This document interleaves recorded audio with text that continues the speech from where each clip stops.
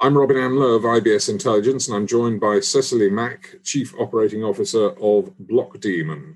Tell us what you see as the current investment landscape for blockchain, because your own background is investment, isn't it?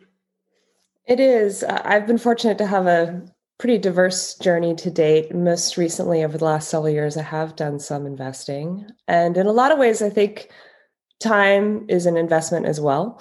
So I'm still investing in blockchain. And this is a very interesting and potent moment for the industry. I think we're coming out of an era of building and innovation and really seeing a ramp in adoption and exploration and really market expansion across the board. And so 2021 is definitely shaping up to be the most exciting and investment-rich year to date. Tell me what that means in institutional adoption and the growing importance of digital assets.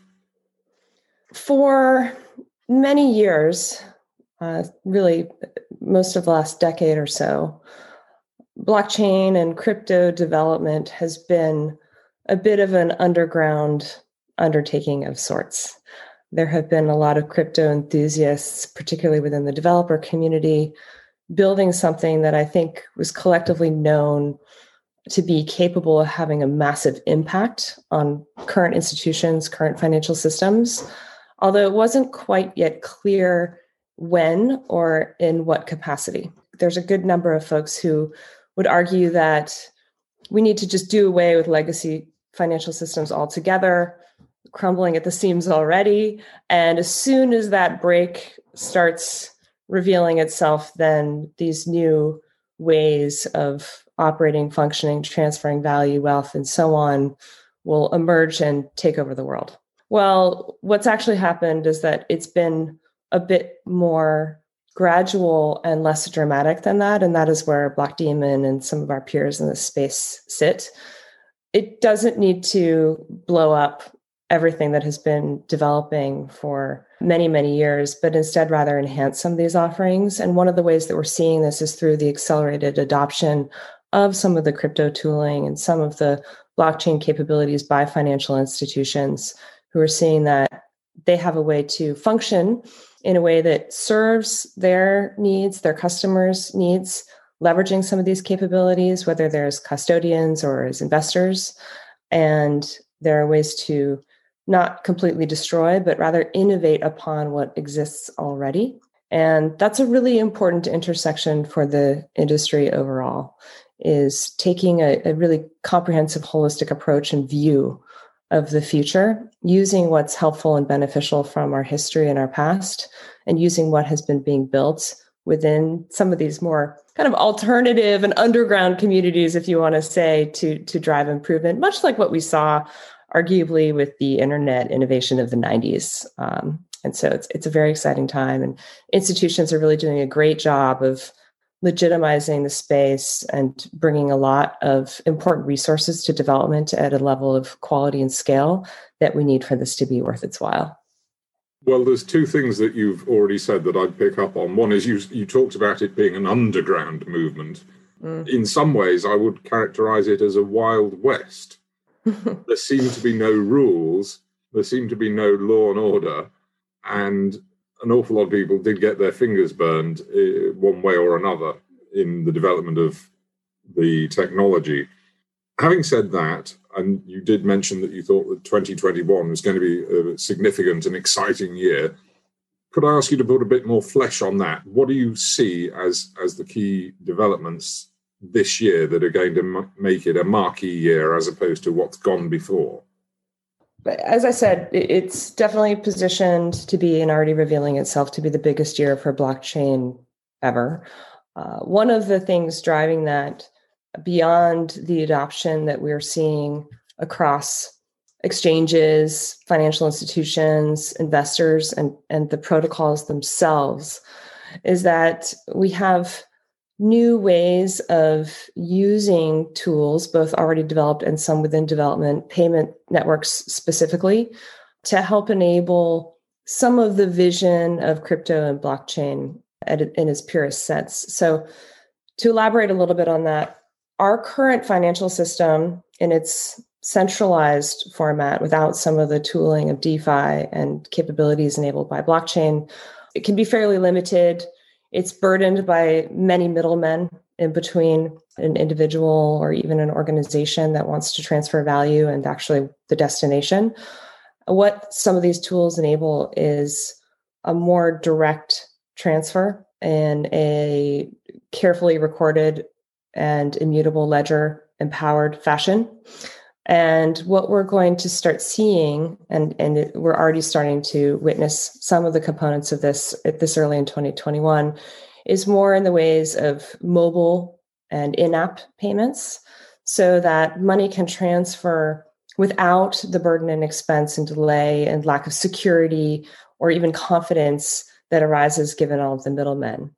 And, I will also dare to say, I think that we'll see a lot of the vision and the hope of crypto and blockchain in enabling accessibility and inclusion within financial systems that, particularly within the blockchain space, may have been an idea, but not quite yet a reality. And what I'm speaking to there has to do with crypto enthusiasts have been this very defined bunch of folks who are hyper intelligent, very capable, often builders, drawn to risk and the appeals of being on the cutting edge of something. And so it's a micro percentage of the global community that has been able to play and develop and learn and generate wealth within this space.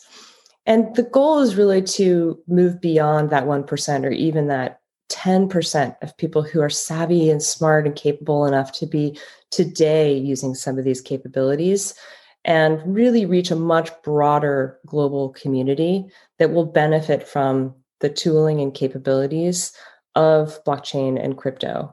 And so I think in this year, whether it's through what we have coming imminently with Diem or MobileCoin or some of the other mobile money transfer fueling tools, we're going to see more and more bank account free transactions and a real opening up of the capabilities of this technology to the people who need it the most. Well, you did speak right at the very beginning of how you consider time as an investment, and you're investing your time as COO of Blockdaemon. What makes Blockdaemon different from other blockchain infrastructure providers? Well, first and foremost, we're independent. So we're actually the leading independent blockchain infrastructure platform, specifically for node management around. And so while there's some wonderful offerings out there, many of them are embedded within or have sprung out of larger legacy networks or organizations that have some of the burdens of being from a larger organization with maybe an agenda. And so we're able to play in this wonderfully neutral capacity where we can operate with the interests of a very broad set of customers and current and future users in mind. So we work with exchanges, we work with financial institutions, we work with investors, we work with protocols themselves. We also spend quite a bit of time sharing information with and learning from academic institutions. We don't think it should just be a single cohort or a single interested party driving some of the decisions around the technology that is making this all possible. So we have an interesting and unique culture and approach to things, which is quite inclusive and expansive, and really thinking about the long-term vision and purpose of what we're building, not a near-term accountability to a single financially driven party. Now, that said, we also have the benefit of being venture-backed. So we have some phenomenal investors who are in a position to be fueling our growth. We also have a very strong revenue position. So it's a really exciting time to be part of a company like this, where we're actually doubling revenue every month. We've been cash flow positive for 3 or 4 months now. We also have a suite of investors who are encouraging us to continue to reach for the stars with regard to what we can do.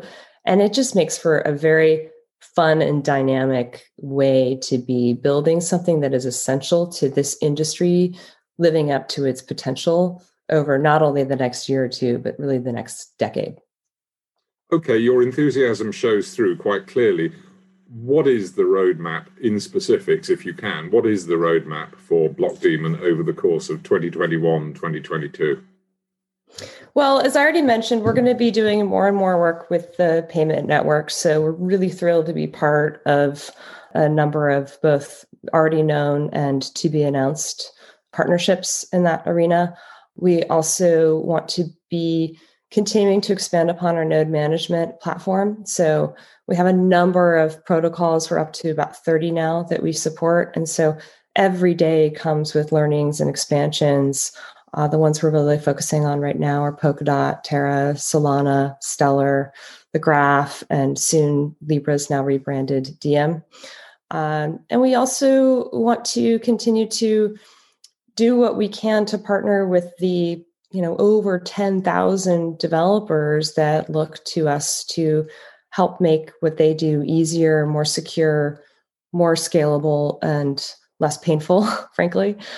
So in expanding our offerings there, we are built by and run by engineers. We're over to 70% engineering talent at this point, and we really are building for the developer community. So we want to continue to keep our ear to the ground and support that effort. And really, I think over time, we're going to be doing everything we can to continue to earn and live up to the trust that's placed in us from global financial institutions that are really taking careful but wise steps into this space.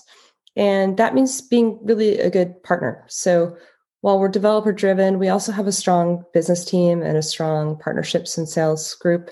So we're going to be even deepening from where we are now, our offerings and our capabilities with financial institutions that have been around for decades or longer as they carefully tread into this space and make sure that they are as thrilled with what they're able to do within a crypto arena as they have in other traditional financial systems. And to do that, we need to keep everything simple. We need to keep what we're doing with them scalable because they're just starting.